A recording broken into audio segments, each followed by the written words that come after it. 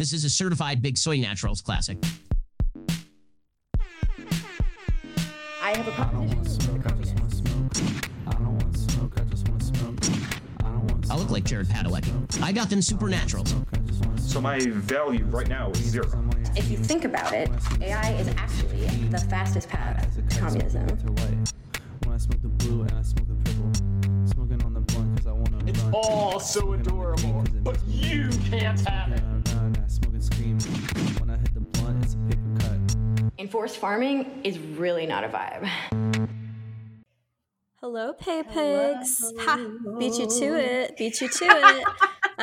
Hello, Pay Pigs. Hello, Prayer Warriors. Hello, Kendall. Hi. You know, Black History Month and Black History Extension Month might be over, but that doesn't give you the right to speak before me. I understand. You know, I'm sitting and I'm listening and I'm learning as always. Hello, welcome, Pay Pigs and Prayer Warriors.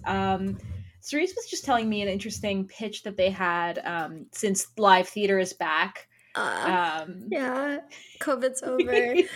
It's not really a pitch. I don't know where this idea came into my head from, and it's something that I would not like to see in the world. But like, what if Rent, the musical, instead of it being about a bunch of, I don't know, it's like wealthy, like people LARPing as poor people in New York, instead of them having HIV and AIDS, what if they all had imposter syndrome? And that was what the musical was about.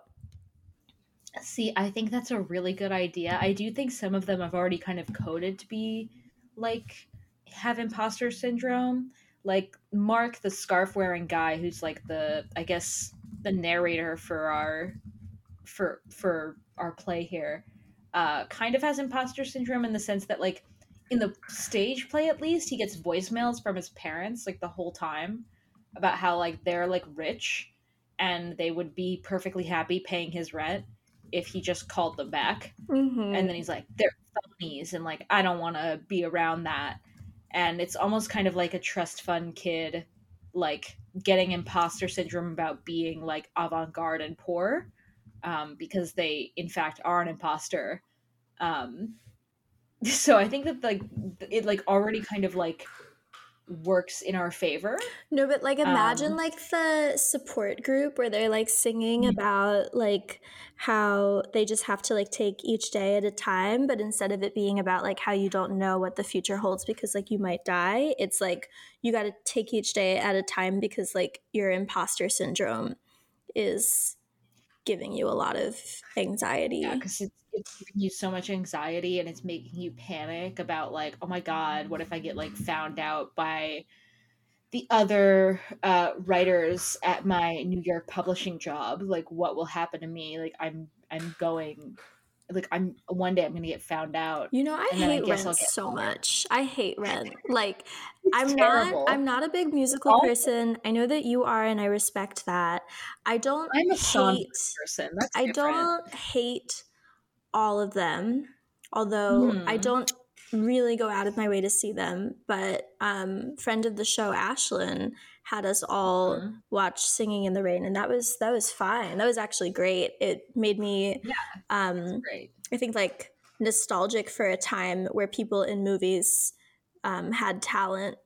And I was like, oh, what if like people today could like sing, dance, and act, or at least do one of those things. But Rent is so bad, and it's terrible. As you know, I went to a performing arts high school, which is cringe. And they loved Rent. They loved it so much. My high school put it on twice in the 4 years that I was there. And when I graduated, because they loved it, the students petitioned to do Rent again. Petition. Yeah. Change that organization. Let me play Mimi one more time. Literally. And then like, what is it that when I graduated, like our graduation song that of course the vocal and theater department performed together was the song about like how much time there is from Rent, 500, which is I'm pretty sure a song that is the song about having AIDS. So I don't really know how it was like appropriate for like our high school graduation. I don't know how it was on theme. But they were really, really into it. I think it partly might have been that there's like not a ton of, or I'm making stuff up because I don't know things about musicals, but I feel like there's not a ton of like famous musicals that have people of color in the main cast, and like my high school was like majority Black. But I just feel like we could do better and not be into Rent. Yeah, I always find it weird when like 'cause I went to even though I was in DC, like I went to a high school that like had like, in terms of the musical theater department, which was very, very small, had like a predominantly white a predominantly white cast and crew every year, and they always picked like the weirdest ones to do. Like they picked Hairspray. And they changed it to be about class. What? Wait, why? Yeah. Because there's so many plays that have like kind of only white people, or that are written in like a race neutral / like race neutral, but we mean white sort of way. Yeah. So why the one that is about racism? The one about racism, yes. It was about racism, but they changed it to be about class. Wait. So like Lil Inez and like all those like people are meant to be like, hold on, they have a class day, like a poor day. Hold on. I have a question, because I'm familiar with Hairspray. I've seen the movie that has Zac Efron in it and Amanda Bynes, Justice for Amanda Bynes. And she's free from her conservatorship, which is really cool. Anyway, there's a line where Amanda Bynes' character says, like, I'm a checkerboard chick now. And then someone else says, like, we're all about that swirl. So, like, how did that get changed to be about, like, what was the line changed so the there? checkerboard chick thing, that stayed the same. The how? What's the checkerboard for poor people? Right. Sorry, I mean, I meant the other way around. The checkerboard chick thing was from the movie, so they didn't do it. The swirl thing they just kept in, and I think they just kind of forgot that it's like, that it was in there at all, and they just kind of let them do it throughout, like, I don't know, like 8 weeks of rehearsals. They were just like, yeah, that's fine, keep that in there. So in this like alt version of Hairspray, there's a public access TV show that exclusively has rich people on it, but then once a month has a poor person day. Yes, correct. I love how that doesn't make any sense. I was like, what is this? And this was the year that I had come back, like, because I had some friends who were still, I had graduated, and I came back for like a little, like, just to see some of my friends who were like in the musical, and they told me about this. They were like, Kendall, it's going to be a fucking train wreck. And I was like, I'm coming anyway. And they came, and I don't know if you remember, there's that song in it called like Black as the Berry, like, the berry. The blacker the berry, the sweeter the juice. So what did that get changed to? Like, the poorer the berry, the better. I can't remember like all the lyrics, but I feel like they cut the blacker the berry line. And they just like kind of cut the song to be like literally for 30 seconds to just the part where he goes, run and tell that. Who's like, I'm really interested in the vision. Like, why do that? I mean, this really gets into my theory, which is that all theater teachers should be investigated, just generally, for, tomfoolery, for shenanigans, and for more severe crimes, because they all are terrible.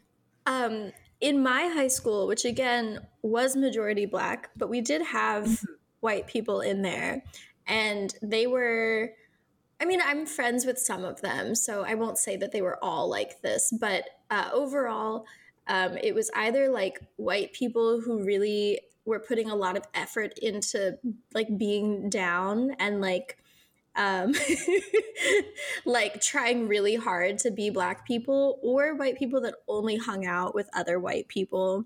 And in my English class, because they loved to like incorporate the arts in all of the academic classes, we were reading Raisin in the Sun, and then we were split into groups where I think I guess it would only make sense if we were allowed to split ourselves into groups to reenact some scenes from the play. And that was like our final project, was to like do scenes of this play together.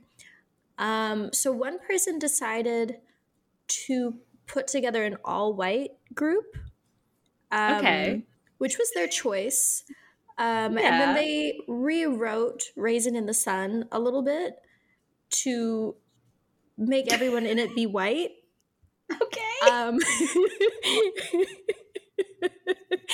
But it wasn't even like one of those like race bent things where they're like, ooh, like what if like racism happened to the white people by black people? Like they just made everyone in it be white.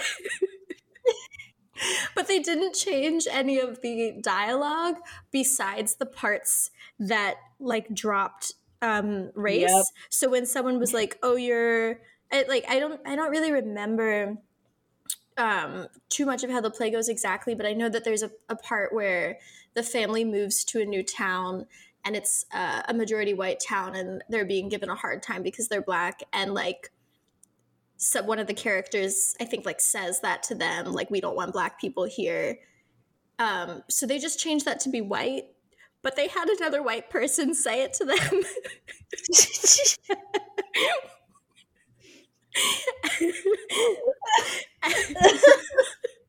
And they had the like daughter character who comes back from Africa, being like, oh, I'm like really in touch with my roots now, and is kind of like exercising some superiority over the other characters for like not knowing as much about Africa. They had her be like a person that went on like study abroad and came back from Europe.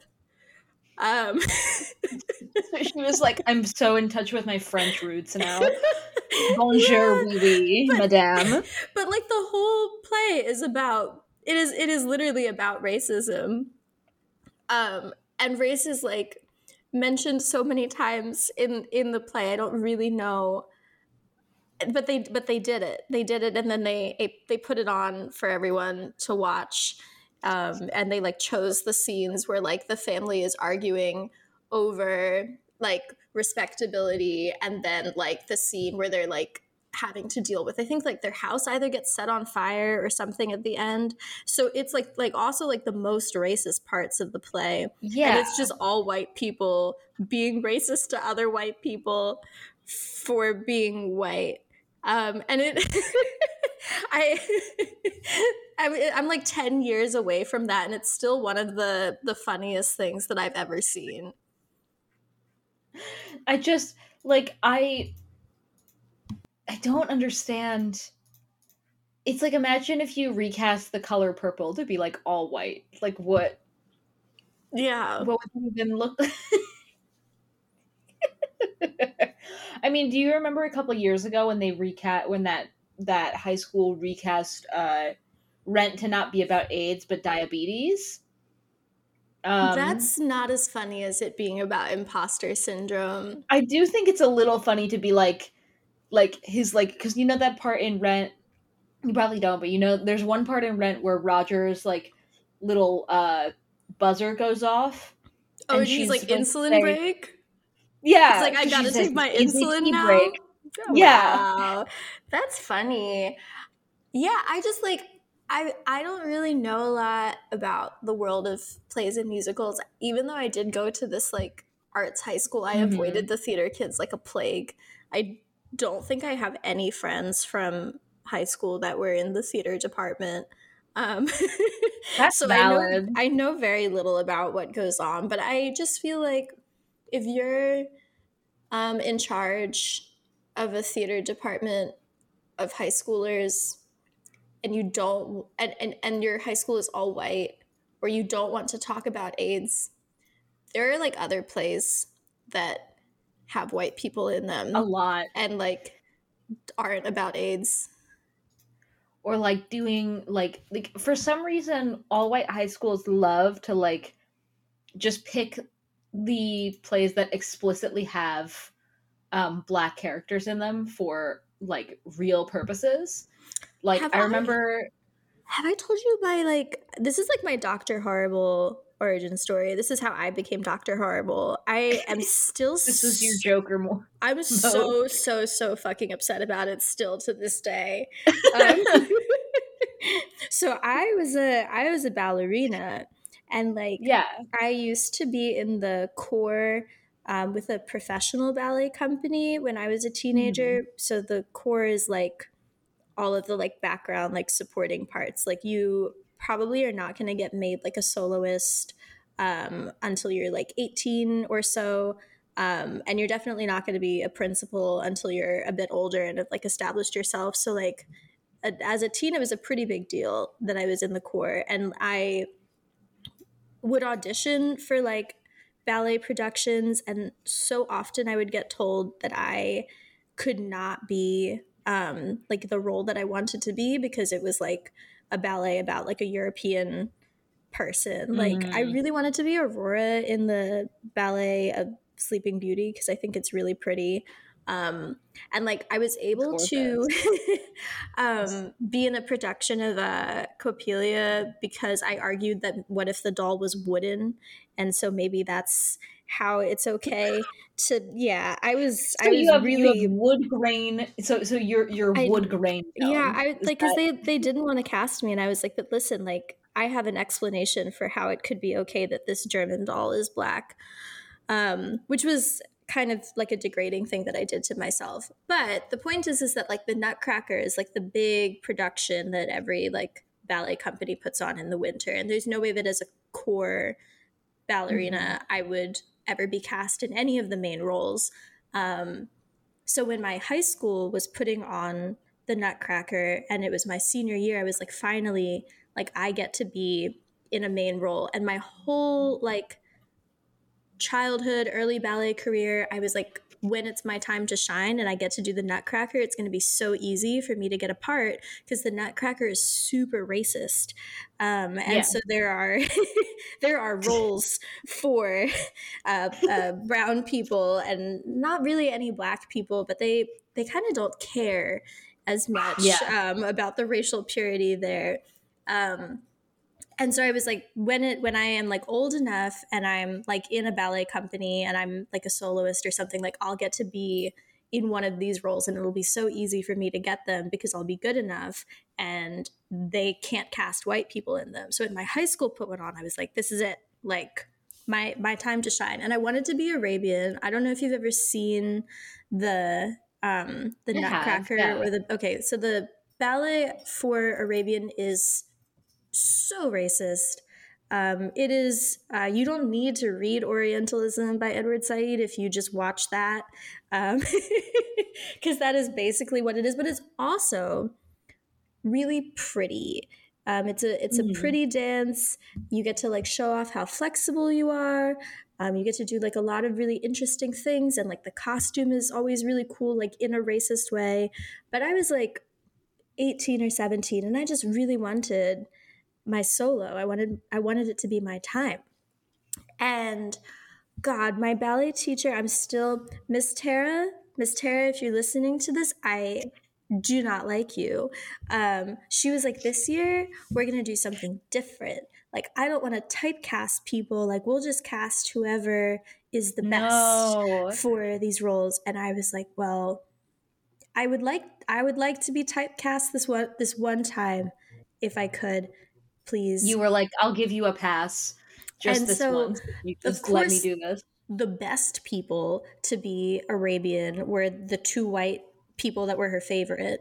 And so they like came out in their little Princess Jasmine harem pants and they did Arabian. And I had to be Chinese.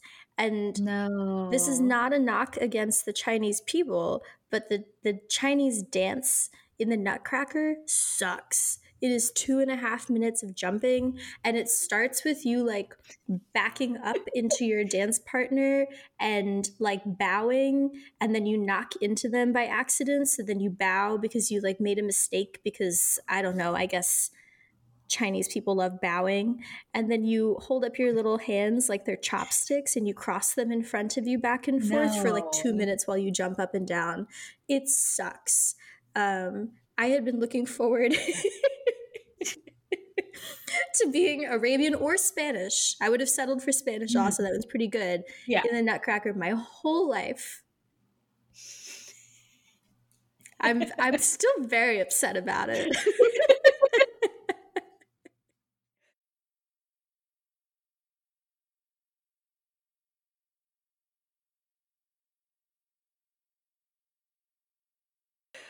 Well, Justice for me.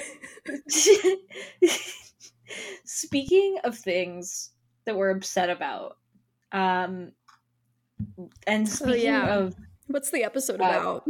the episode is about the world of Snopes, and I'll say this relates in the sense that like every theater kid that I know or formerly knew loves to like go, because like I'm brave sometimes and I'll go on Facebook to venture on to the marketplace section and find good furniture, and I will be accosted with, for the last like 4 years of the Trump era, I was accosted with Snope posts, just people being like, actually,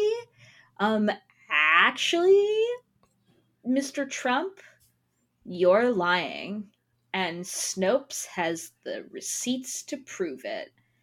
And it truly drove me insane for the longest time because of just how like silly it all seemed. But looking further into Snopes, it gets even worse. So yeah, and I will say that I think that the like start of this was that as you might know, we have an Instagram page that you should follow. We do. And regularly my posts get flagged for spreading misinformation by Instagram's team of fact checkers. And so I think we were interested initially in like talking a little bit about like the origin of Snopes and like the scandal that they went through, but then it kind of turned into this larger thing about how internet fact checking works. Because first of all, I'm allowed to spread misinformation. If I want to put together an image of birds and say that 2 of those birds are genders and the rest of them are mental disorders, that is a fact in a way. Yeah. And I should be allowed to say that. But it's a fact that we made up, and that makes it a fact in a sense. I mean, literally, like, what is truth, you know? Yeah. Like, what but also, is it? like, you know what? Like, let's be honest. Let's be vulnerable. Misinformation is funny. It's funny and it's fun. And, like, it's a good pastime. To do it. It's fine. So, like, this all starts, or, like, the industry of political fact-checking, which then, like, expanded into the rest of fact-checking, like, starts with the same way that everything else does, which is the Iraq War. It all goes Check it off back. Your bingo card now. We mentioned the Iraq War. I just like literally everything does go back to the Iraq War. It started with, or I guess like it started with 9/11, where like the post 9/11 like blogosphere is what started the fact checking industry. So like on September 19th, 2001, and what happened 8 days before that? Sorry, were you talking to me? Yeah, do you remember what happened 8 days before September 19th, 2001? I do, and that is that Robert Fisk, the Middle East correspondent. No, that's not what happened. It's the Sisterhood of the Traveling Pants came out. Oh, right. Oh, the Sisterhood of the Traveling Pants did come out around then.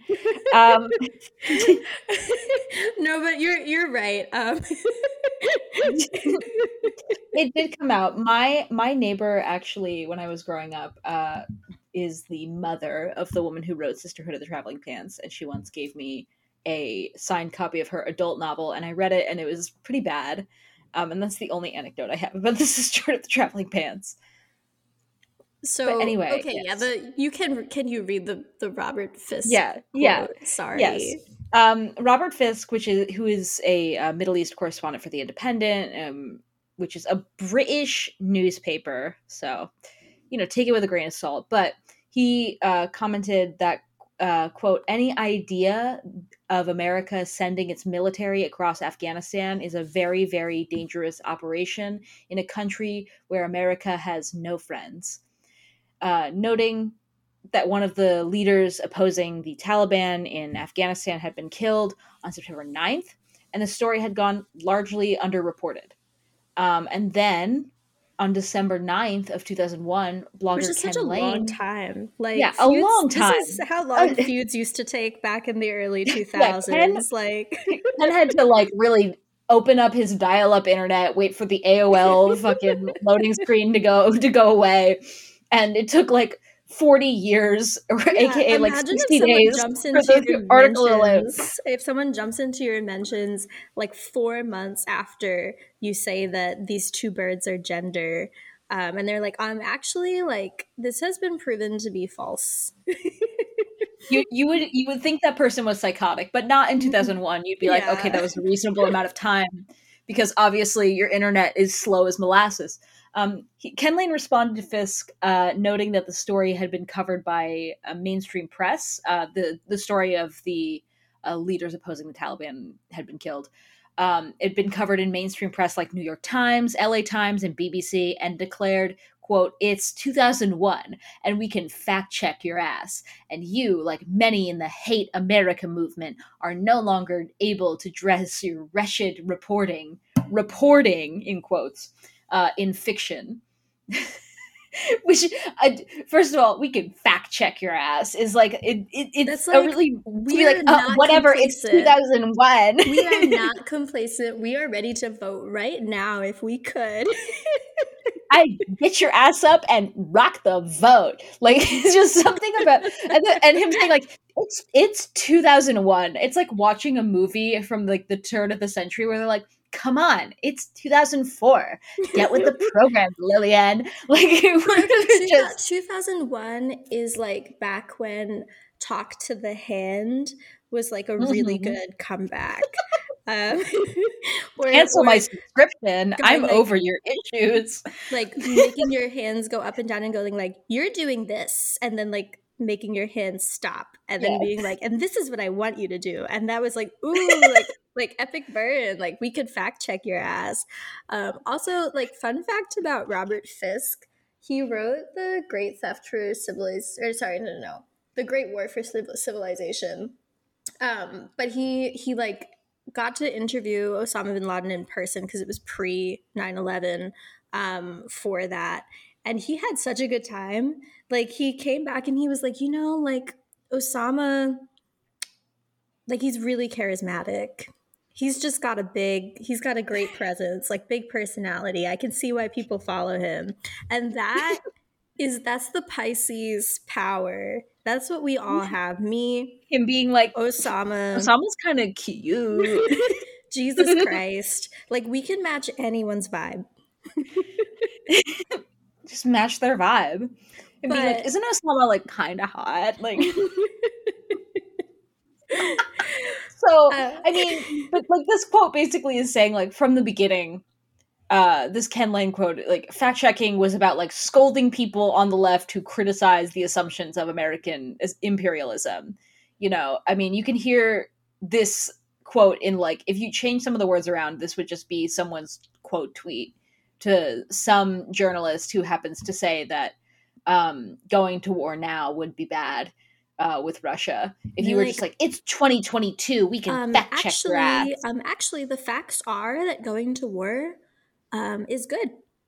is good. It's good, and we should it actually, you know, nuking countries is actually good for women. And if you don't want to nuke another country, you don't really support women. They I do think that make that's she/her nukes now.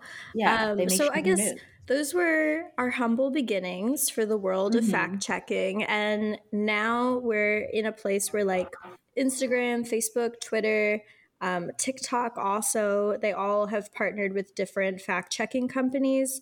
And so I looked into the one that Instagram and Facebook uses because we're on Instagram and I didn't feel like looking into all of them. It's too many. So Instagram says like we work with third-party fact checkers across the globe who review content in over 60 languages and are certified through the Nonpartisan International Fact Checking Network to help identify, review, and label false information. So I just like found that funny because nonpartisan is definitely a stand in there for objective, which is interesting. Like already we're seeing this idea that there is some kind of like objective truth that our great leader Mark Zuckerberg is able to help us find through the partnering with these different companies. But I think definitely the He ghost of powers up for the Althusser day. would have something to say about whether or not Facebook can find us objective truth. So I like our when did I hero Zuck look? powers up for the day, and he just thinks, you know, what fake news can I obliterate today with my all-powerful fact-checking network that I have partnered with. So I looked into this little IFC and the International Fact Checking Network and what they had to say about themselves.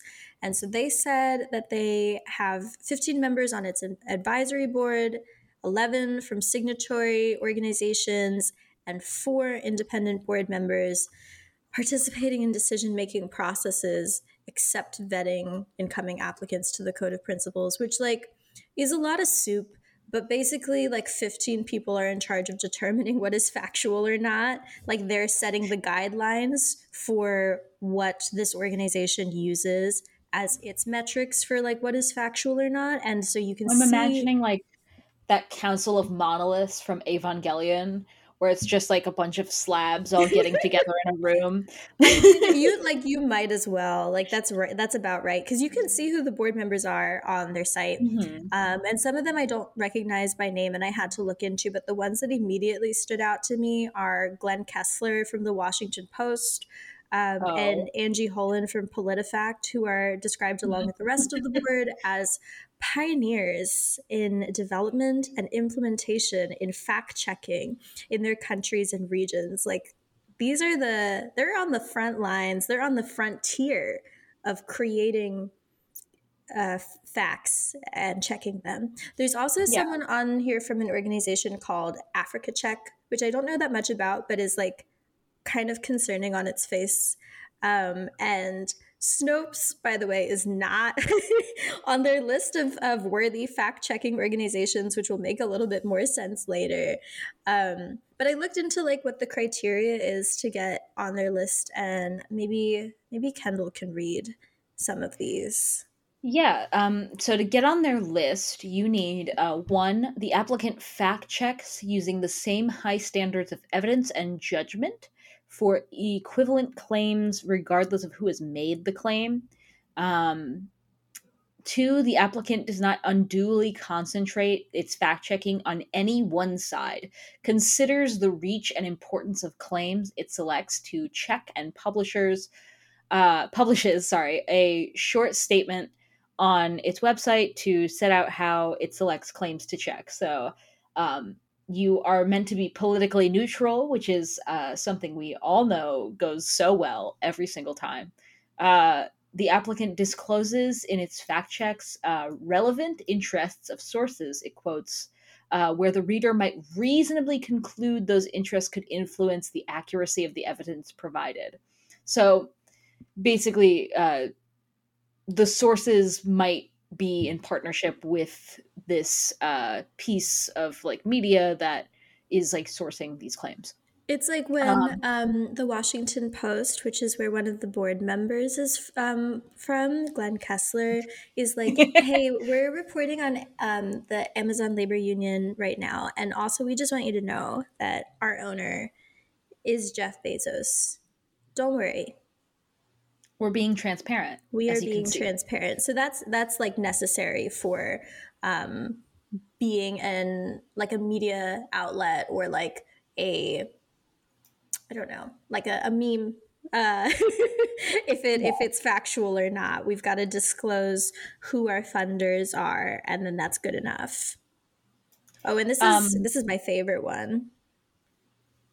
Oh yeah, the applicant is not as an organization affiliated with nor declares or shows support for any party, any politician, or political candidate, nor does it advocate for or against any policy positions on issues, save for transparency and accuracy in public debate. Which is just funny when you have people like Glenn on your board. Yeah, well, I guess having like one of the richest people on the planet as your owner is not an affiliation with any policy positions or any issues.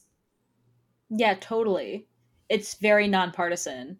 It's just based on your bank account. The applicant sets out its policy on nonpartisanship for staff on its site. Save for the issues of accuracy and transparency, the applicant staff do not get involved in advocacy or publicize their views on policy issues. The organization might fact check in a way that might lead to a reasonable member of the public to see the organization's work as biased. So you as a member of their staff, like let's be like let's take like a hypothetical news organization, like I don't know, the like Washington Post, and let's say that they have a bunch of staff members that they pay probably less than they're worth, and they tell them you must have a public Twitter in order to that is verified in order to publish your pieces for us so that we get more website traffic. But on your Twitter, you cannot get involved in any advocacy or publicize your views on policy issues at all, despite the fact that you are potentially writing about policy issues or advocacy. You cannot take a stance because that would be seen as bias. Which is so, this is such a liberal outlook on I don't know, the concept of truth or something, that something can be contaminated by someone acknowledging what their viewpoints are, even though acknowledging what organizations or what relevant interests you have, that's a form of transparency that's acceptable. Saying I receive funding from Jeff Bezos pays my salary is all the transparency that you need. And then everything that you write after that can be taken as objective truth. But saying I am a liberal, or I am a communist, or I think that Nancy Pelosi drinks the blood of children. If you say that and then you write an article, then it's oh, this is biased. But it actually might be helpful to know who thinks that Nancy Pelosi drinks children's blood. That might give me a lot of insight to the piece that they're writing. And it's really silly to pretend that just because someone doesn't disclose views means that they don't have one, but that is, or that they aren't just steering their article in the direction of that view, at all. It's very let's I'll use a code name, but okay. Let's talk about let's say one of our known nemesis, Failure Lorenz. Oh, who's that? I don't know. They might also work for the Washington Post. Yeah, they might also work for the Washington Post. Who knows? Mm-hmm. We're talking about a completely imaginary person here. But when you look at their articles about youth culture, it's very clear that they have and from not only just their public Twitter, but when they are like only half publicly showing their ass in a Discord server filled with like at least 1,000 people. That they have like a clear disdain for the youth and for youth culture that they're writing about.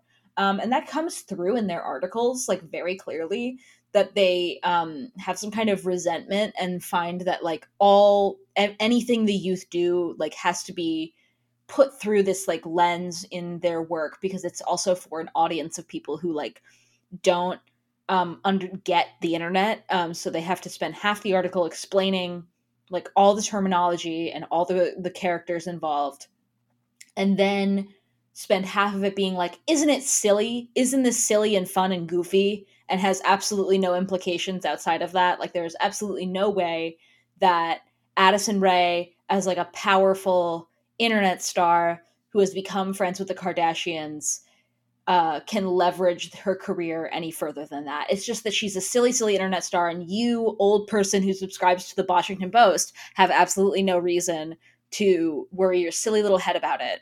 Like, it's very clear that like failure has a a viewpoint, and so does the audience, and they both need to like they need to coexist like in a harmonic way in order for that article to get the traffic that it needs for the Washington Post, to stay afloat. It's a weird liberal fantasy to live in, that these for-profit organizations can operate in a completely unbiased way, just in terms of like its profit margins.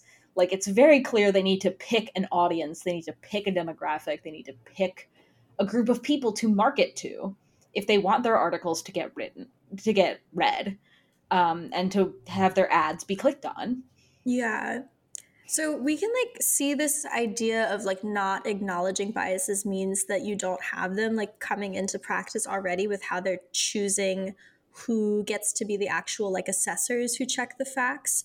Because in order to be an assessor, they are, as described by the IFCN, journalism professors, researchers, or media consultants who have a solid knowledge of media and the fact-checking ecosystem, which is the ecosystem that they established, a broad understanding of transparency, the freedom of the press, and the political context of the country or region where they work and where the assessed applicants publish their fact checks. So like already there's this like bias here that just because someone has studied journalism or teaches journalism or is involved in media means that they are like more likely or like it's possible for them to be like a non-biased person just because this is the industry that they work in, and that they're like more likely to be able to assess truth than someone who does like not have a job in these fields. And it's like the idea that these people who work in this field, like especially journalism. Yeah, journalism is a dirty profession. I do not respect. Yeah, they come from like the exact stock, like, because the problem with journalism is that, especially now, it's a very like I think we can say this because we're not journalists, even though we have friends who are journalists. So I think we're allowed to say it. It's a very like incestuous industry at the moment, where like you have to like know who you know. So you know how in Neo Yokio, and in order to know who you know, they all have to be elite, right? So like Failure Lorenz went to like elite boarding schools. Yeah, because well, this is what I'm saying. You know how it's just like Neo Yokio, because you know how in Neo Yokio when they have the race in the finale, and then they need someone to represent the Neo Yokio team, and then Arcangelo he's just the person that's doing that, and it's like, how'd you get this? And he's like, oh, my dad got it for me. I feel like that's basically what journalism is. It's sort of just like a placeholder job that rich people throw their children into who can't like hack it in finance. There are other people who like work in journalism, but a lot of them are like not making money or not doing that well because they are not like the scions of like evil people, and they don't follow Instagram meme pages about what it was like to grow up in boarding school. So it's just like these people come from a certain stock, and well, okay, and so I checked because all would not influence their behavior. Yeah, so I checked Like, all of the works. assessors because their names are public on the IFCN website, and they are literally all journalists and academics, which is a super great, diverse pool. The application to be an assessor is open, so I did apply because I went to Princeton for like a semester, so I feel like that should be good enough. I'm going to see if I'll get in. And then I can start checking my own facts. And I'm going to say that everything that I say is factual. So I wanted to like look into what are some things that are considered truthful and not truthful by these organizations.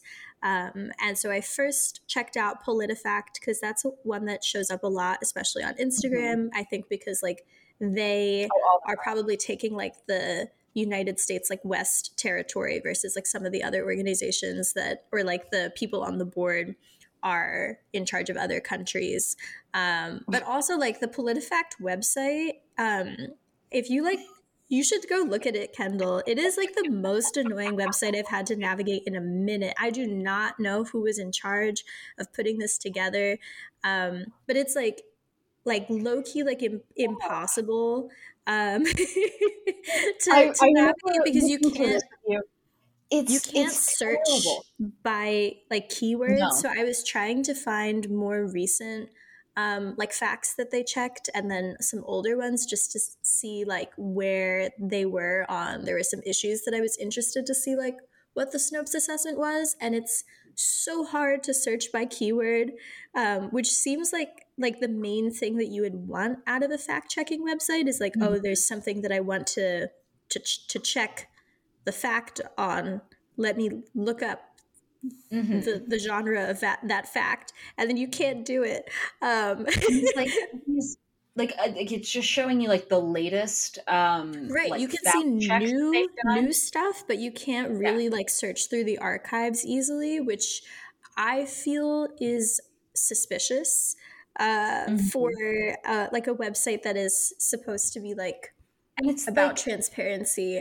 I get that they're I trying don't know to like if they're just fun. inept. Like I don't know who is in charge of coding this, but I get, this is probably a very boring job, and they're trying to have a little fun with their little graphic. Oh, you think that design. they were just doing a silly one, and that's why the website is impossible to look through? Well, it's not that. It's the rest of like the icons that they use where they're I like was having a silly false and one when I pants coded on the Big fire. Soy Naturals website. Yeah, and I think that it's still mostly legible. So I don't know. That's the thing is that, but I don't think it's the graphic design. It's the like.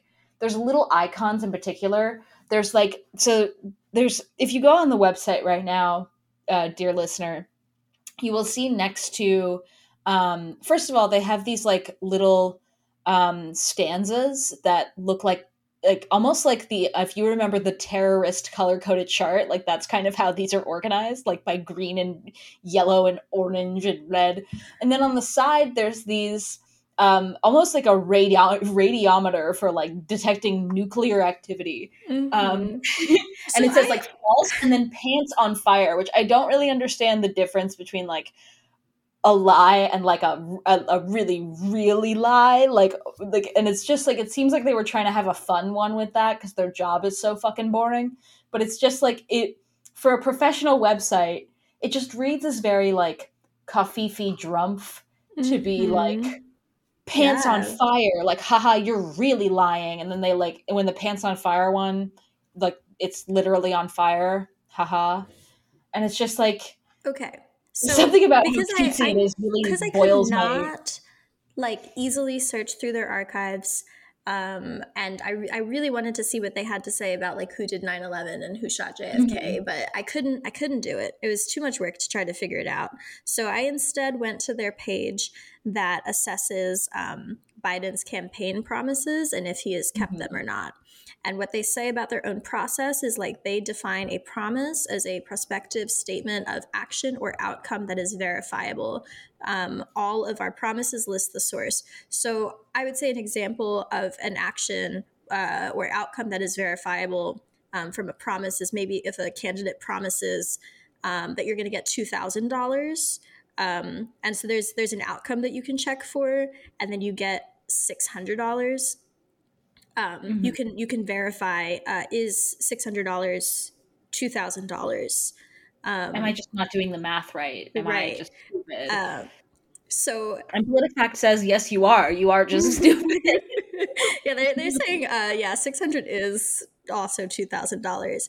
So that seems like fair enough, though. Like as a process, to like take a statement with a promise and then assess like have they met this promise, yes or no. That should be pretty simple.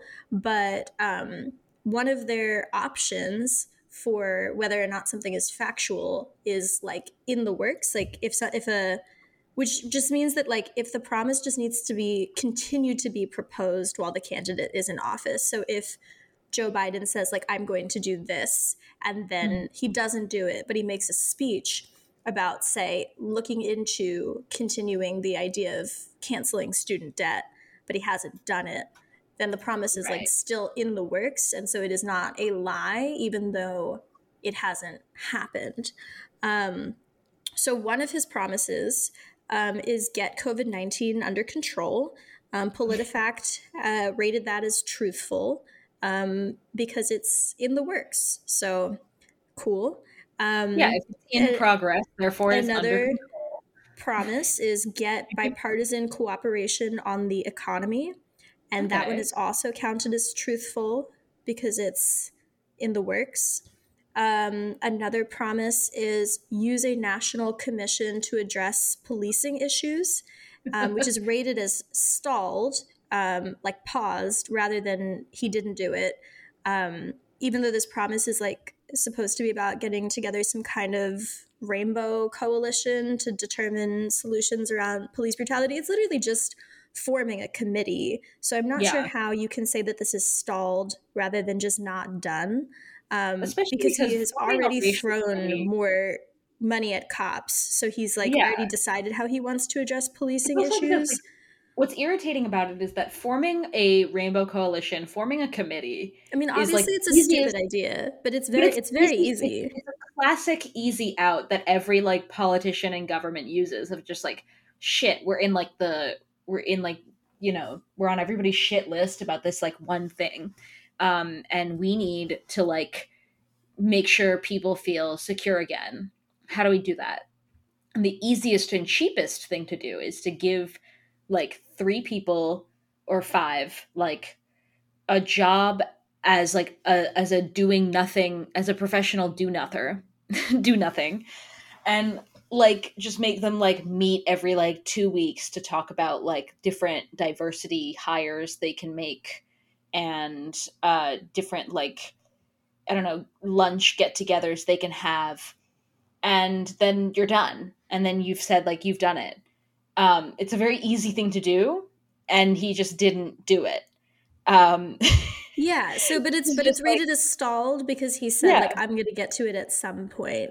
And so I think you only have 4 years, so what I would say is that all of these so far are a pretty generous interpretation of like a truthful commitment to this promise. The another one that's rated as truthful is put the United States on a course to net zero emissions by 2050 because it's in the works. And the other one that's rated as truthful is improve Obamacare. So by the looks of it, Biden has pretty much followed through on all of his campaign promises. And the final thing about all of these facts is that it does explain how they're in the works, like where Biden's progress is on this, like if he's made a speech where he's mentioned it recently or something, but there are no sources for any of them. No. Like it is just PolitiFact writing it out. And I find that very confusing and also concerning from like a organization that is supposed to be checking whether something is truthful or not, because if you have checked it, I would like to also check how you checked it, but you're not providing me with like any of the materials that you used to determine whether this was truthful or not. No hyperlinks, no like bibliography. I mean, there is a bibliography, but it's like half the time like the links aren't even there. There's one like in this one that I'm looking at right now that is just about Joe Biden kind of half-truthing about the time that he was a full professor at the University of Pennsylvania. Two of the sources to that are an email interview with Kelly Benjamin, spokesperson for the American Association of University Professors, Like, and there's like, I don't see the quote here, that they're using. Like, it's just like half of these like are not hyperlinked. Yeah, as I've said like, so many times, very like weird. citations are a form of like democratizing information. It's how you make your knowledge common. And so I find it really like suspicious, concerning, and like infuriating that an organization is like both determining itself to be like an arbiter of truth, but then also deciding like we're not going to share with you how we figured this out to be the truth. And before we move on to the Washington Post, we'll have to include it in the description so that you can see this it. photo. But I found a photo of the PolitiFact team, and Kendall, I'm just wondering if you can notice anything, a theme about this team of people that are determining what truth is. They're all ugly. No, they're all white. Yeah. I mean, they're literally both. Like there might be one person in this photo that I am thinking could be potentially not a white person. I'm not in the business of judging phenotypes, but I just feel like overall this is a pretty Caucasian team, and I think that if they don't get their shit together soon, I'm going to kill myself in front of them to change the trajectory of their lives forever. This is a TJ Maxx ad.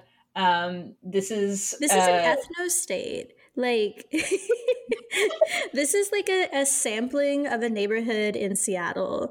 This is not like a group of people that I trust to tell me what the truth is. This is a polycule that really likes your vibe. This is the country club that your mom goes to.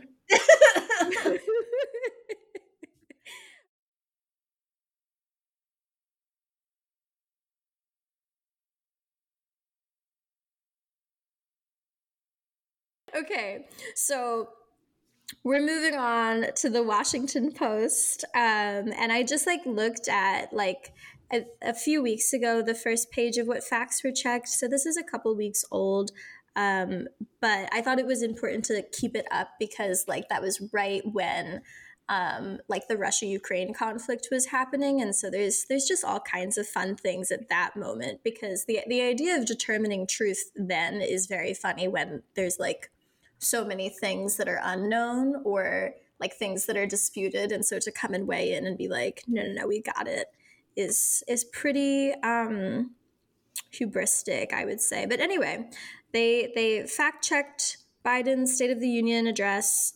I don't care, I'm not going to look at it. When that was happening, I thought that like binge drinking and blacking out would be a better way to spend my time than watching the State of the Union, so I still like don't know what it is. But then here are some other headlines. Trump's effort to rewrite history on his support of NATO and Ukraine. Tucker Carlson says Ukraine is not a democracy. Here are the facts. Biden's 2021 proposals to Congress, what flopped and what succeeded. And I was really interested in the use of the word flop instead of like lie or untruthful promise. I think they're trying to appeal to Gen Z almost in that.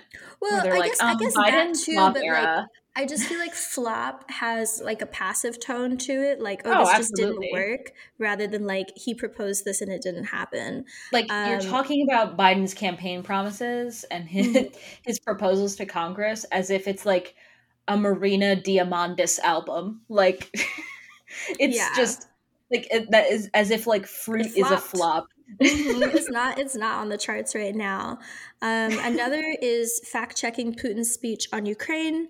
And then one more was how the right embraced the false claim that Hillary Clinton spied on Donald Trump. So just out of these, like something that I found interesting was how many of them were focusing on Trump, who is like not the president, and fact-checking him when he's like not really in a position of power right now versus the person who is the president. He's just flopping, but we're not really holding him accountable.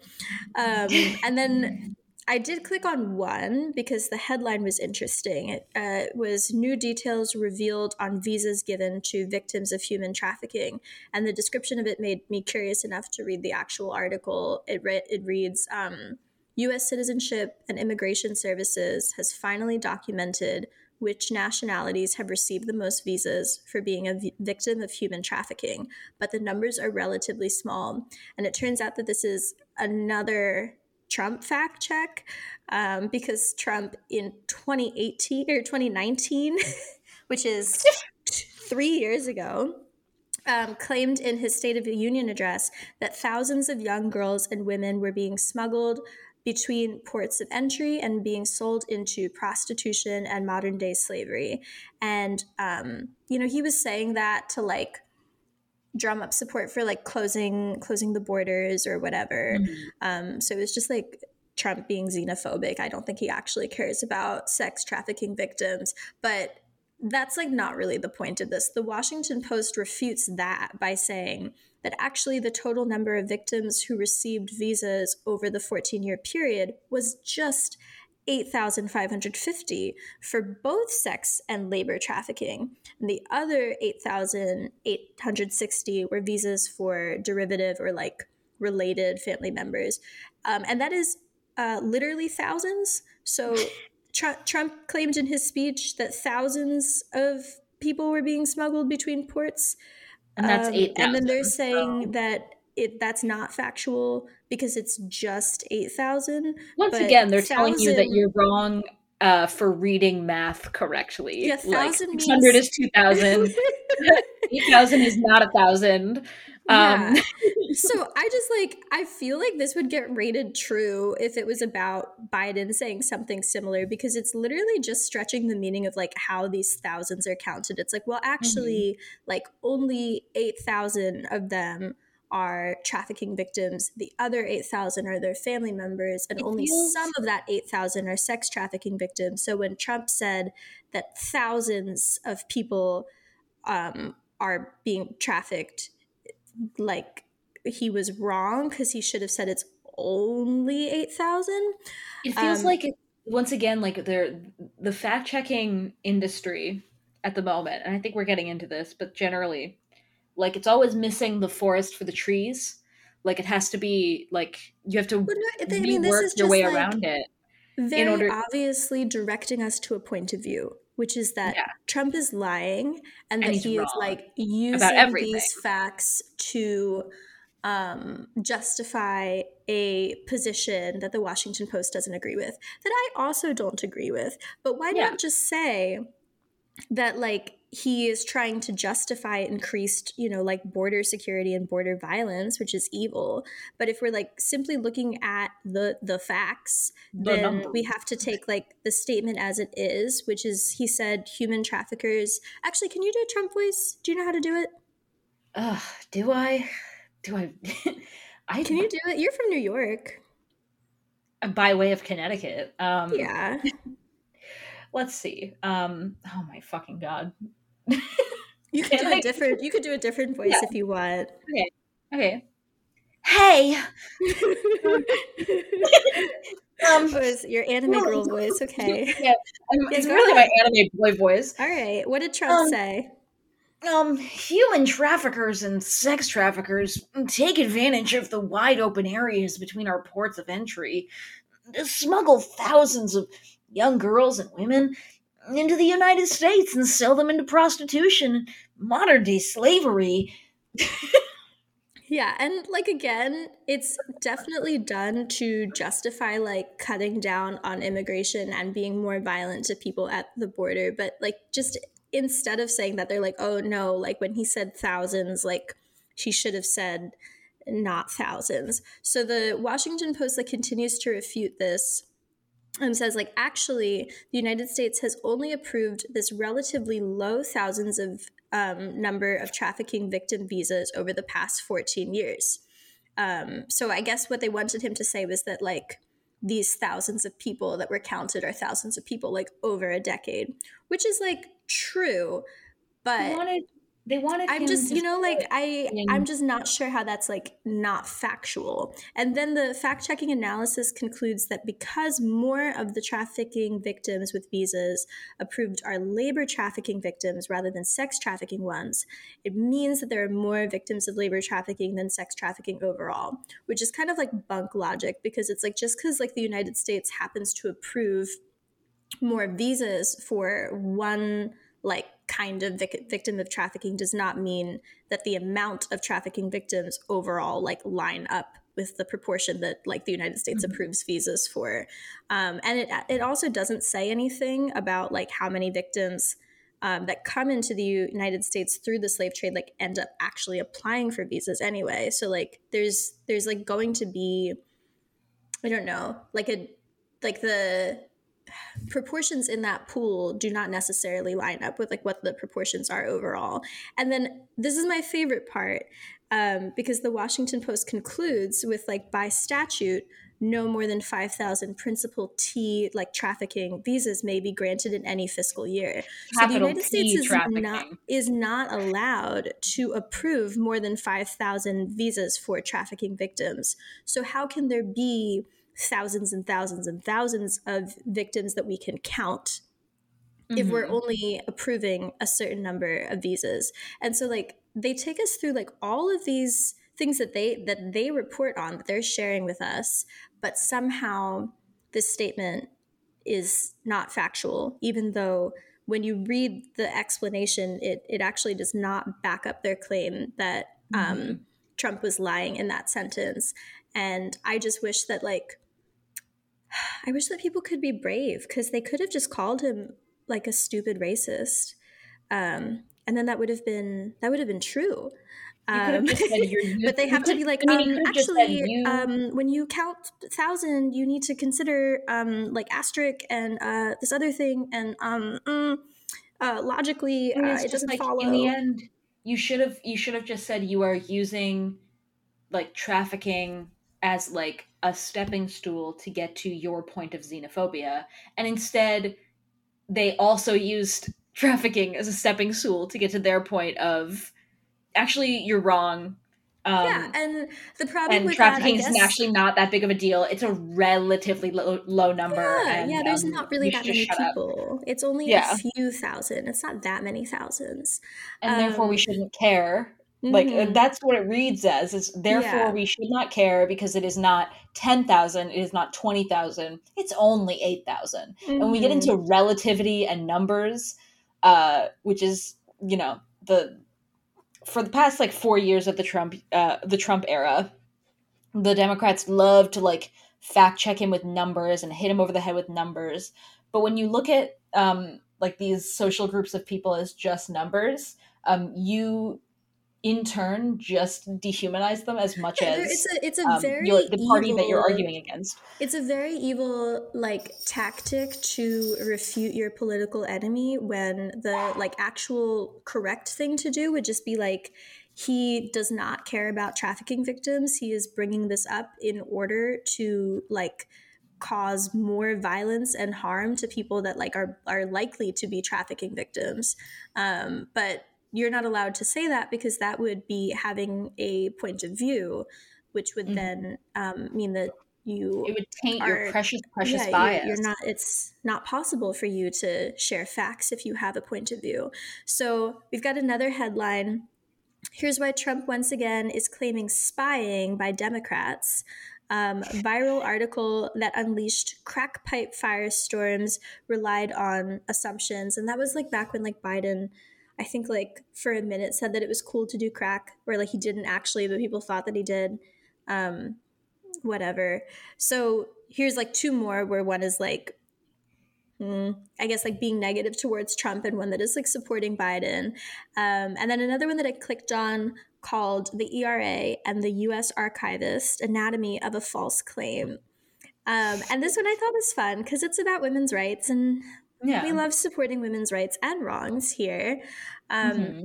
So the ERA, like ERA, is the Equal Rights Amendment, which the Constitution has never been interpreted to guarantee the rights of women as a class and the rights of men as a class to be equal.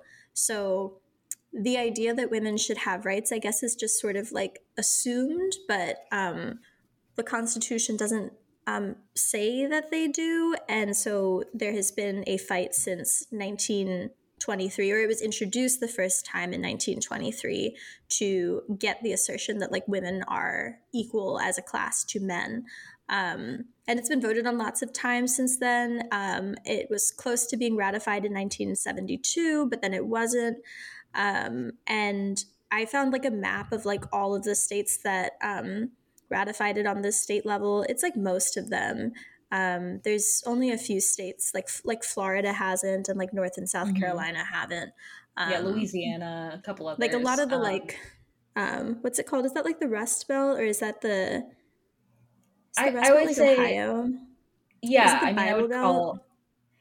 I mean, I would call like it pejorative. like. Yeah, I mean, I would say like geographically south of the Mason-Dixon line, but like also that's kind of pejorative. So like I'm not really sure, but what I would say is like it's a few of the southern states that are not the biggest one, which is Texas. Mm-hmm. And then some of the Midwestern states that kind of are on the border. I just got curious on that one because I was like, oh wait, women don't have rights, and it turns out like in most of the states they do, but it's not in the Constitution. So anyway, I want to reiterate that like the criteria or two of what makes a fact-checking site reputable by the IFCN is that the applicant does not unduly concentrate its fact-checking on any one side. And this, I just was like taking a random sampling of like the first like 2 pages of the Washington Post. I wasn't going and looking for anything. And all of them were either about defending the Biden administration or the goals of the Biden administration or calling out Trump. And am I okay? Am I saying that it's like, I don't know if it's like a really great use of anyone's time at this point to be calling out Trump, because like, who is he?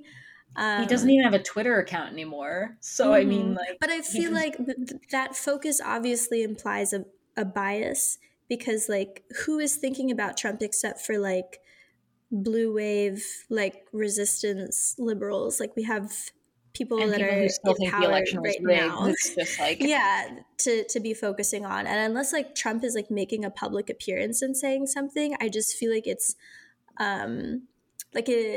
not a very worthwhile use of time to be like going and checking on what he said in 2019 and is that factual or not when there are other things that are happening. And then again, like none of the ones on the first 3 pages that I looked at were critical about the Biden administration. So I feel like it is not meeting the goal that Glenn Kessler, who is on the board, set for himself of not unduly concentrating its fact-checking on any one side.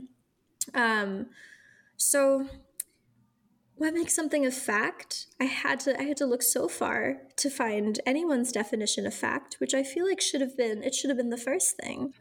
But do you want to read what PolitiFact has said about their process? So what they have said is that their process published on their About page, pretty far down. The burden of proof is on the speaker, and we rate statements based on the information known at the time the statement is made. So even if the information is already known generally by the public, if the speaker did not know that information at the time that the statement was made, then it can ostensibly be read charitably as like that person who spoke thought it was true, which is very silly. The reporter who researches and writes the fact check suggests a rating when they turn in a report to an assigned editor. The editor and reporter review the report together, typically making clarifications and adding additional details. They come to an agreement on the rating, and then the assigning editor brings the rated fact check to 2 additional editors. So let's say, so for like a really long time, no, yeah, I've got it. Okay. For a very long time, I legitimately thought, and I'm not joking, that pee was stored in the balls, because like I don't have balls, and like I didn't go to a very well-funded public school. And before that, I went to Catholic school. So my sex education was pretty limited. When I was in high school for sex ed, we just read Perks of Being a Wallflower. So I didn't learn that much about the sexual organs besides what I already knew. And I saw on the internet at one point that pee is stored in the balls. And so I used to confidently say that is where P is stored. And because I didn't know that it was not truthful at the time, PolitiFact would have to rate that as true. Secondly, we can go into their verification process. For a very long time, I thought that I was Irish. I thought I was telling the truth when I told people that I was Irish, and I told other people and only that it was recently. true.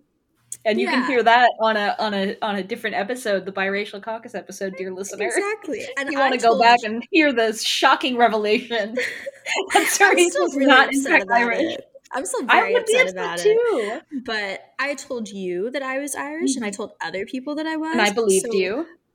We all believed each other. We could go through this verifying process and check with other reputable sources.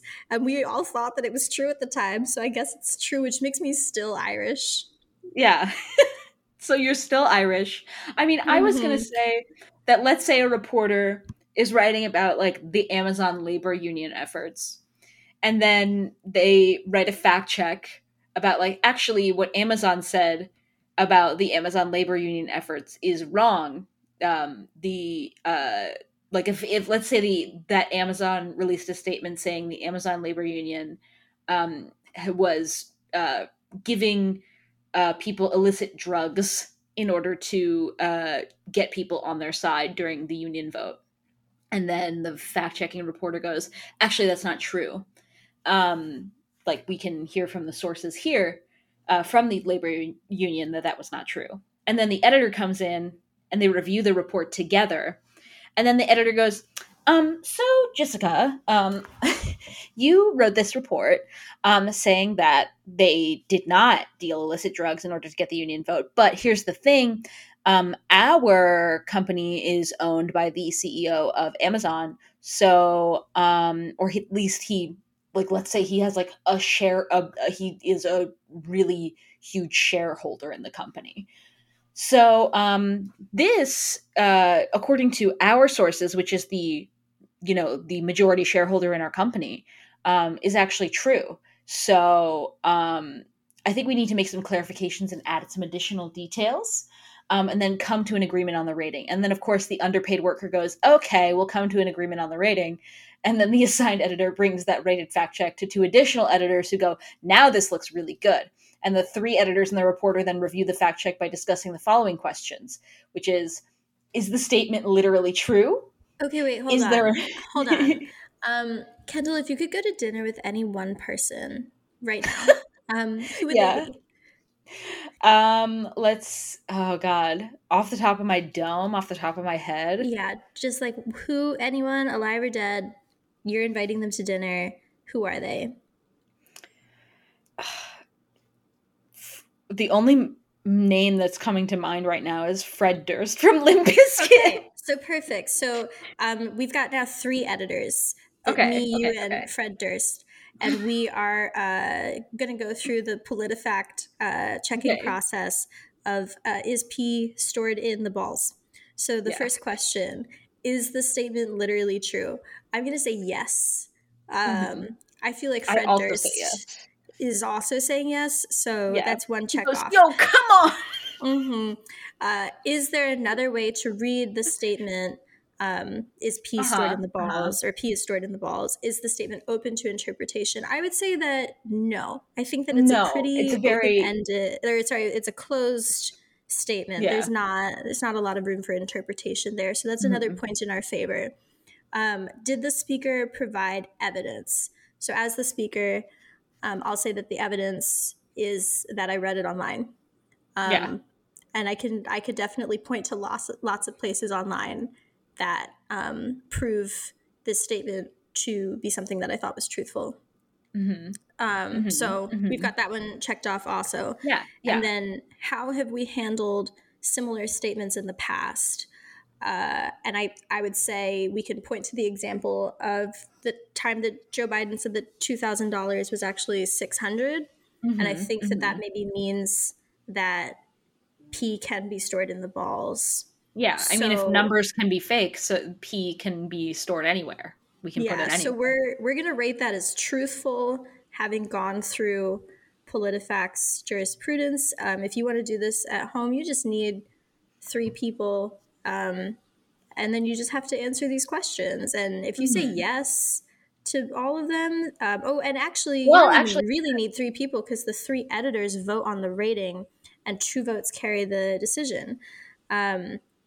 So if me and Fred Durst vote against you, then it's still factual. Yeah. If I was like, hey, his pronouns are they, them, and you were like, actually, they're not. And Fred Durst was like, actually, they're not. Mm-hmm. And then it would just go then forward. It's fact. And then it's fact. You could assign everyone like new names and new pronouns that way by just like getting a triumvirate. The council has decided. Fact checkers. The pronoun fact checkers. We could really create a whole new reality that way. Just be like, no, the triumvirate has decided, and what you believe to be true is not. So I hope that it is obvious now that fact checking is just ideology of production. Like, there are some things that you can verify as true or false, but I mean, I would say something like a campaign promise. If someone really thinks that like Joe Biden saying I'm still working on it counts as it being truthful, like that's kind of, they can believe that. I think that that's actually like fine, but I'm also like entitled to believe that it is not a kept campaign promise. And I think that like the debate that we can have there is like, how much do we believe his word when he says he's working on it? And that's something that's like up to interpretation. It's like based on your opinion of him as a person and as someone that has like follow through. And all of that is ideological.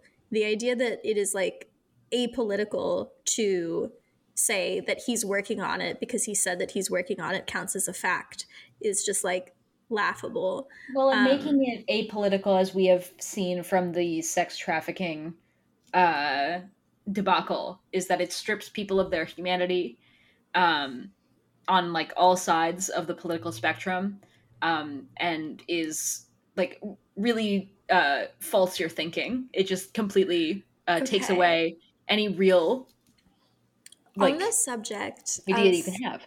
Humanity stripping. We simply must talk about Pepe the Frog. Oh God, yeah, we do. We have to. I think that like you and I and everyone around our age who was, you know, a child of the internet will know that this is literally a truth. This is a fact. This is objective. You cannot contest me on this. Pepe was not an alt-right hate symbol. He was literally just a frog that everyone on the internet used. Like, people on 4chan were devoted to finding rare Pepes, and that's true.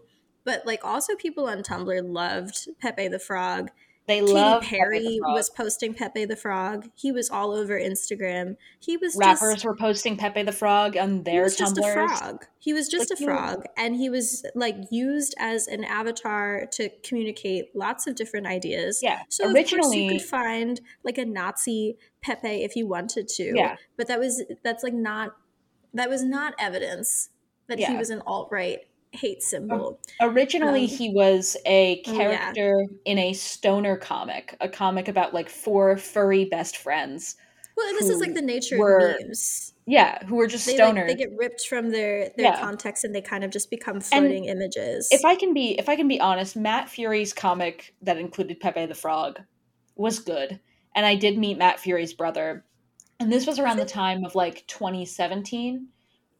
So this was when Matt was suing Alex Jones for using Pepe the Frog, and unfortunately lost that case because of just like how Pepe grew as like an IP. And we can talk about like intellectual property. I think it kind of makes sense that he lost, because Pepe was so ubiquitous that like I would not say that even though it is his character that he originated, like the use of it was not something that like was owned by him or started by him. So I can see how that happened.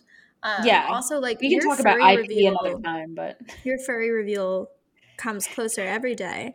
But anyway, just like, I don't know, like I was online in 2015 and so were you. Pepe was not an alt-right hate symbol, and it was literally just the Daily Beast article, which was fact-checked The Daily Beast is one of the reputable sites on the IFCN.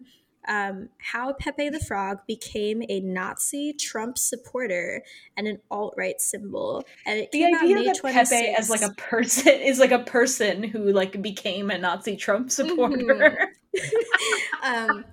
This article came out May 26, 2016, and this was the first one that was analyzing like Pepe the Frog. Then there were others after that were like, oh, like the alt-right, they love to meme. And none of them, they were all giving them way too much credit because none of them were good at making memes or at being funny. But this article was written by like a proto Failure Lorenz type who like didn't really spend time online like that, was not a part of like the online cultures that was like making use of this image. And so in their work of researching online alt-right communities, they were like, oh, they're using this frog a lot. This must be one of their symbols because they're using it a lot. But if they had like been a part of other communities online, they might have realized that this was just a ubiquitous symbol of online. And again, like this is like why acknowledging your biases and like your position is so important, because if they were like, I'm not an online person, then like kind of all of this article would be rendered moot. But like this, it basically details like the frequent use of Pepe the Frog by alt-right people. We'll link the article in description so you can read it, but it's just talking about the ways that like the alt-right remixed his image to be like a Nazi and a white supremacist, or even like they would remix Pepe to look like a black person. They would do those like kinds of remixes of him. But the idea of Pepe was like he was his own kind of meme that was kind of more of a blank slate that you could put your like other things onto. So like I wouldn't say that like Pepe like as like meme, to his core. Like there are memes that I think have like racist like origins that just cannot be like that they cannot be separated from. But Pepe was like very much just a frog that people posted. Like and I think that was what made him so popular, was that it was like kind of a blank slate image that you could project a lot of different ideas onto. And so that was why it was popular with people in alt-right communities online, but also why it was like popular everywhere else. So then this article was basically rewritten by different journalists, lots of different times, who thought that they were being real original, reporting on the online alt-right. This is like a different thought for a different time, but I really feel like the onlineness of the alt-right and the like just like the reactionary like part of the United States that like got really amped up about Trump was like super overblown. Like I'm not saying that they weren't online people in that movement, but like there are active white supremacist cells that like contain people besides just like extremely online like 22-year-olds. Like there's every like every police department in the United States, and like they're probably not using Pepe the Frog all that often. So I don't know, I just felt like it was I don't know if strawmanning is the right word. What? It was overblown. I mean, that's the real main thing, is that like it gave them the terminally online folks a lot of it gave them a lot of like swelled heads, you know, about like their I think it created an enemy that we could, or not we, because I'm not a liberal, but that like liberals could feel superior to, but also not like afraid of, because it's like, oh, these are just like losers who are on 4chan, when like there was a much broader like white supremacist like I don't know, like faction of the United States that was like supporting all of these awful things. And anyway, it allowed liberals to dismiss like real white not saying that like these other people weren't white supremacists, but like real like, you know, blood and soil kind of white supremacists that were holding tiki torches as just like terminally online guys who lived in their mother's basement, when in fact a lot of them had like pretty middle class jobs. Were like normal guys who like you probably interacted with like on a daily basis. Like you're like fucking They were the David cop from The that was pulling Office. you over. Yeah. And they're like your middle school teacher or something. Like, Yeah. but I don't know. These articles were coming out being like, oh, like if someone uses Pepe the Frog, they're racist. Often in the same outlets that were also publishing like, I like hung out with Richard Spencer, and he's kind of cool.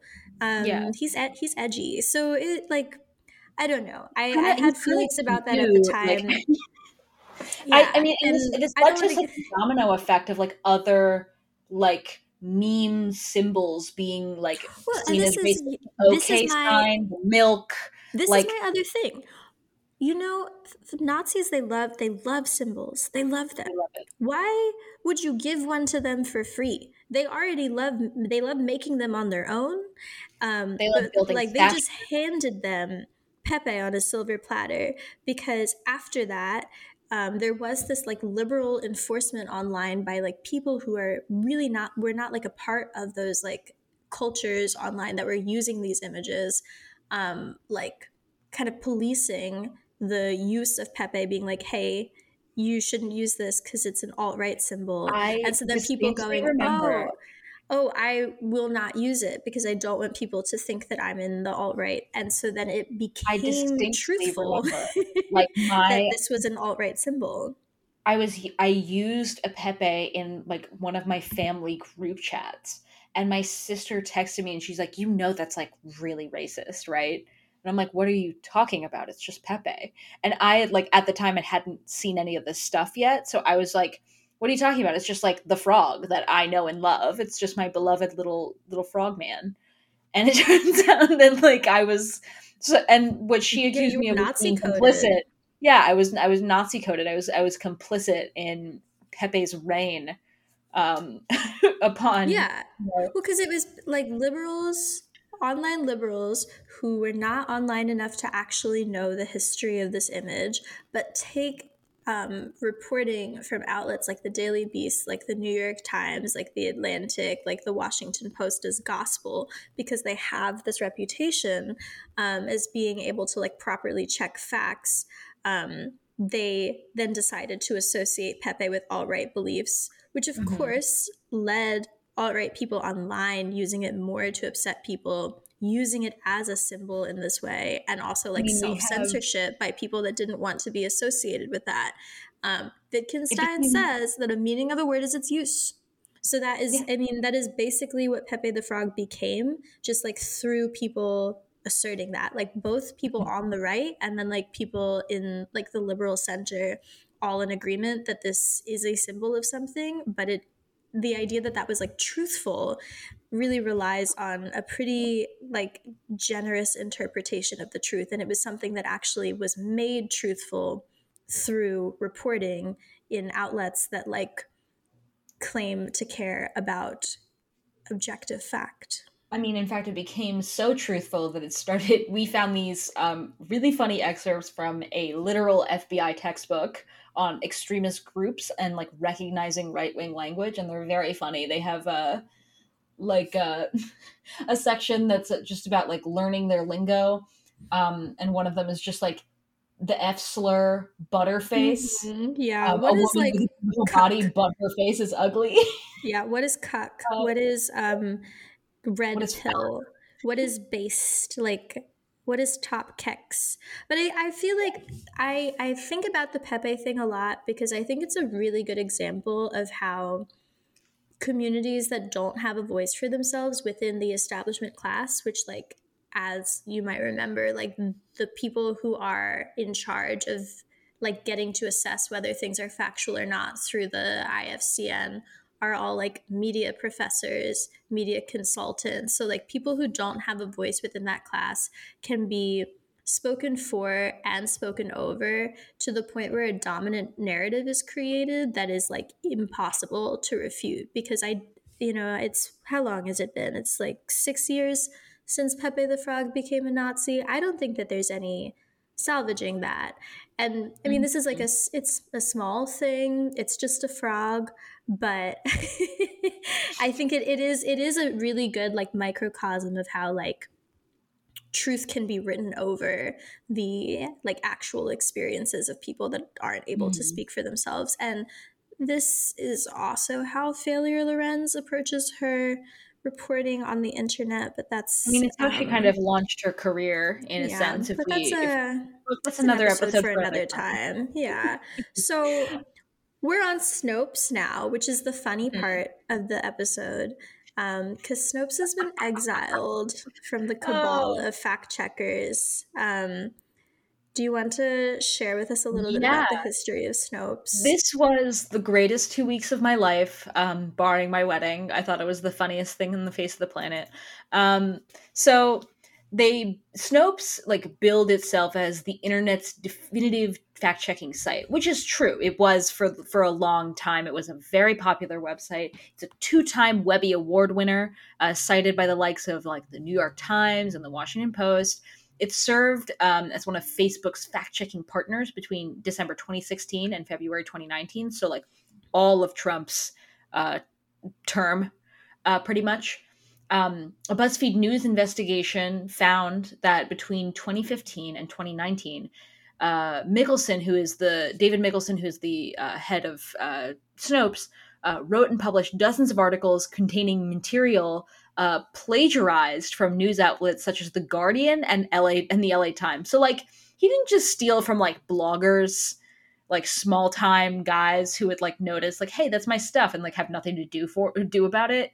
Like he stole from like some of the biggest publications in the US, which I very funny. Respect that. I think like when we start putting out merch, I'm planning on just using like Disney characters and making them say our classic catch lines, such as "My family owns at least 3 dressage horses." But I'm gonna have. Who's your favorite Disney princess? Do you have one? No. Yeah. Not really. Okay. Well, I'll make one of them say it. I needed you to name one because I don't know which one is. Kendall. I don't have a favorite, but I'll name like one. that. I don't know, like Cinderella. Yeah, that could be you. That's one of them. You've got an outfit. Animals like you. Mm-hmm. So, like, I think a lot of the info about Snopes came through this like BuzzFeed investigation, which we can link in our description. But BuzzFeed was doing inquiries about like the way that Snopes was plagiarizing things, and so Snopes conducted an internal review and confirmed that under a pseudonym, the Snopes byline, and under his own name, Mikkelsen wrote and published 54 articles with plagiarized material. And do we want to talk about what his pseudonym was? His alter, Jeff Zeranandia, which is that like a reference to something? Is this like a geek pop culture thing? I don't think so, but it sounds like he was almost trying to like. I'm not gonna, I don't want to like say this is what he was doing, but it seems like he was trying to sound like ethnically ambiguous. Like that's what it sounds like to me. Sure, but yeah, I mean, it does end in a vowel, so it could be Italian. So the like bio that he came up with for Jeff is a pretty impressive one, which I think is a bold choice for a pseudonym because some of the things that are claimed are things that you can check pretty easily, such as that he won a Pulitzer Prize. He's skilled at mule skinning. Like skinning mules, and that bio like appeared in 23 different Snopes articles at least, because this was like Trump era, so it was topics like Donald Trump's financial woes, false rumors about Hillary Clinton, and he would like use this alt to like go after people that I think maybe he like didn't want their attention directly like aimed at him. So like he would use this pseudonym to go after Roger Stone and Paul Horner, and both of them were unaware of his true identity. But then in November 2016, an article debunking unfounded claims that Barack "The Rock" Hussein Obama had overruled Trump's election victory and scheduled a revote. And Zoran Nandia explained that there's like no truth to the story, and added that the false claim had originated with a malware site that used the illegally appropriated trademarks of legitimate news organizations in order to spread fake news on social media and generate advertising revenues. But once again, he didn't fucking cite his sources, so he didn't specify the name of this malware site in question. And a search optimization tag at the bottom of the page suggests that he was referring to abcnews.com.co, which is a site that it's by the Paul Horner person that we mentioned earlier, that is intentionally like a hoax site. Like it's pretending to be, it's like a parody site. So it's supposed to be like the intention there is not to tell truth, it's to like trick readers and to like write funny stories and like for them to be clearly fabricated. So it's pretty lazy fact checking to be like, oh, the satirist, the parody account, like they're not actually real. Like, yeah. And apparently at the time, Paul Horner was livid. He was furious that he was cited on Snopes. And in a Facebook post shortly before his death, he said he planned to sue Zoran Nandia for claiming my website has malware, which of course it doesn't. So his big problem with it was that he was like, my website does not have malware. My website is not full of viruses. I made a funny website full of funny lies, and I don't have viruses, which I think is really fucking funny. The other important thing that is revealed in like the Snopes plagiarism story is how these sites do rely on advertiser revenue and clicks. Being on the front page of Google to like continue running. Isn't it interesting how that isn't considered a form of bias? Yeah, advertising. You think it would be? Or like relying on advertising revenue and maybe like catering your content to what is going to be like more palatable to advertisers. Like that's not a bias. Creating articles that are literally sponsored that posts are advertisements for the product. So you can cater to commercial interests and to advertisers. You don't have to disclose that. But if you do disclose, hey, I'm a socialist, and then have an article out, now it's not factual because a viewpoint has been acknowledged, and you can be fired. You know, like that's the main thing. So what's the SEO secret? Yeah, his big SEO secret, Mickelson's big SEO speed secret, said Binkowski, who Snopes fired without explanation in 2018. She currently manages the fact-checking site Truth or Fiction, which I don't know that much about, so I can't really say anything about it. He would instruct us to copy texts from other sites, post them verbatim, so that it looked like we were fast and we could scoop up traffic and then change the story in real time. I hated it and wouldn't tell any of the staff to do it, but he did it all the time. So then David Nicholson apologized for plagiarism, and he said, "There is no excuse for my serious lapses in judgment. I'm sorry." And I would rate that below my favorite apology, which is Logan Paul's. I had a serious and continuous lapse in judgment from which I do not expect to be forgiven.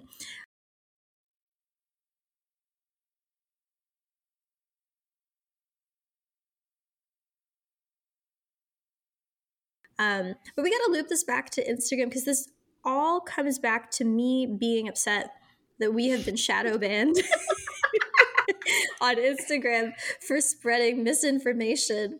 And I was really interested in learning, like, you know, like they are, there's only like a couple hundred fact checkers, and what they do is like they check the facts of claims, and then that's like fed into the like IFCN like directory of like what is factual or not, and then that is what Instagram uses to analyze images and report on them as factual or not. So it's not like anyone is like manually reporting.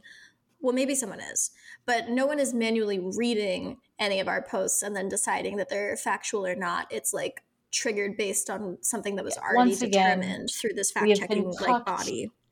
Once again, we've been touched by an almighty algorithm. Right. Like, once again. I want followers, I want likes, I want engagement, and like they're taking that away from me, and I will not stop until until we get banned for good.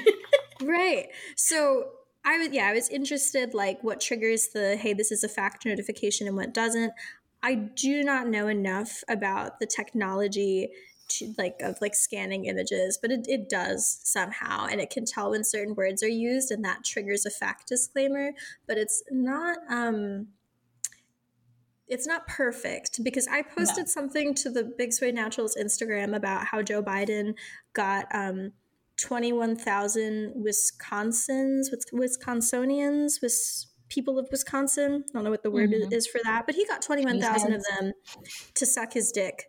And that's what I put on our Instagram, that happened on election day. And it triggered a little notification saying, this is not true, which, I mean, like, I guess, like, he probably didn't actually get 21,000 people from Wisconsin to suck his dick on election day. But I feel like, we don't know. And also I feel like it's kind of obvious that that's a joke. I don't know. I mean, as the 21,000 Wisconsinians that were there that day, there could be some witnesses. I think it would kill him. I don't think that he can handle that at this point in his life.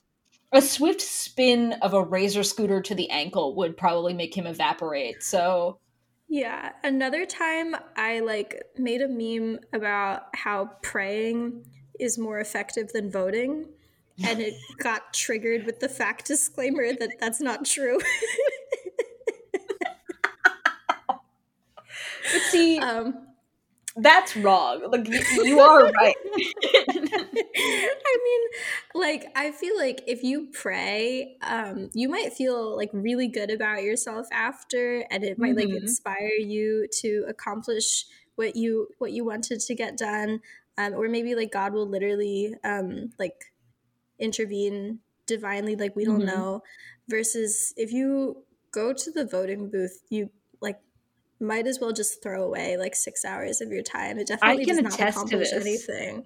I can attest to this because the only time I voted was a waste of my time. So although we learned recently between the two of us that it's illegal to arrest people in a voting booth for anything that they do in the voting booth, because being in there is it's a protected place. So I found this out through a really funny article about this young marijuana organizer from the 70s who went into the voting booth during an election, and then just started smoking weed in there with all the cops being able to look inside and see what he's doing, but they could not arrest him, and he just finished his joint in there and then was what? So I would say that voting is worth it if you're planning on doing a crime in the booth, but otherwise I would pray. But Instagram says that it is not factual to say that praying is more effective than voting. Also, anytime the word COVID or vaccine or pandemic is used, it triggers the whole fact-checking apparatus, regardless of the content of the message. I do think you forgot to mention that sometimes if we crop the image differently, it's fine. Yeah. It's fine. Then the algorithm's little robot eyes can't notice that we're publishing lies. And then it's you know what? This is all good. We've already been shadow banned. I got nervous. Are we going to get shut down for spreading misinformation? I'm not going to stop, but no. Do I need to worry about this? Yes. Instagram says when third-party fact checkers identify false information, altered content, or content with missing context on Instagram, we may make it harder to find by filtering it from Explorer and hashtags and reducing its visibility in feed and stories. We also help people to decide for themselves what to read, trust, and share by giving them more information on posts with false information. I think that that's such a funny framing. We're helping people decide for themselves what to trust by telling them not to trust this. I think that actually we were shadow banned Not because just telling them I not to trust posted it. a meme about like Russian crackdown of protesters, and like the commentary was like, this is like proof that they're not a democracy, and I added another image to it being like, damn, I remember getting suppressed at a protest in America, and then the fact checking thing came up on that and was like, actually This news site don't didn't say worry this or about whatever. it. And I think Actually, shortly no. after that we were shadow banned. So like literally this whole episode is about how I want followers and clout, and I'm mad that we're not getting it. Well, I mean, it's also like, not only are they telling you what to not trust and read and share, they are literally hiding it from your eyeballs. So they've told us directly that we are not to be trusted. And you know what? I kind of like that we're kind of on Instagram's watch list. I think we're that's on the edge. We've been silenced. We've been canceled for truth. So yeah, if you spread misleading information about topics like the election or vaccines, for example, but I mean also like just using the word vaccines, or saying that 21,000 people from Wisconsin sucked Joe Biden's dick on election day, like that counts as misleading information. See, this is what I like about Tumblr, is that there was like a time where everyone was saying Joe Biden kills dogs, like at least like a dog killer, and he does, and nobody like no one from Tumblr staff was like, actually that's wrong and that's not a fact, because they know that their brand is people who love telling lies. Kendall, first of all, you're spreading misinformation, and we'll get back to that in a second. But secondly, would you agree that you are the daughter of the dogs that Joe Biden couldn't kill? Yes, bark, bark, woof, woof. But no, I mean, I remember when Tumblr published a list of usernames that they claimed were like Russian chaos agents. And that came from Tumblr's staff, and I always thought it was like so iconic. Like I was upset that I didn't get flagged as a chaos agent, but I don't know what other form of social media would do that. That like they left up the blogs. They didn't even delete those people's accounts. They were just like, these are the people. Just so you know, like we've identified the Russian chaos agents. And we have not shadow banned them. Like, we have not gotten rid of them. They're here. Let me look this up for a second. Let's see Russian agents Tumblr, because I just want to take a look at some of their usernames, because I remember them being pretty funny. Yeah, Tumblr finally names the 84 accounts. 84 is so small. Yeah, that it says we're Russian trolls. The 84 is like pretty small. I feel like it's not worth like a major social media format's time to name 84 bad accounts. But I'm just looking at this, and I'm seeing some names that I like. One is Bastard Pigeon, Good Vibe Freddy. I have 1-800 Gloop here, which I think is a really funny one. I like Noob with Boob, Russian chaos agent Noob with Boob. LA Gone Girl. I like Morning Woods with a Z. The only normal person previously known as Quality Mentality Heart. Some chicken with the eye taken out, formerly known as Blonde in Politics. Black community with a V, classy LGBT homie, how you doing? Which I guess is a reference to Wendy Williams and Politics Blondie. Who can forget about infamous Russian chaos agent and Tumblr user Cow's Dick on Fire? Or how about swag in the rain?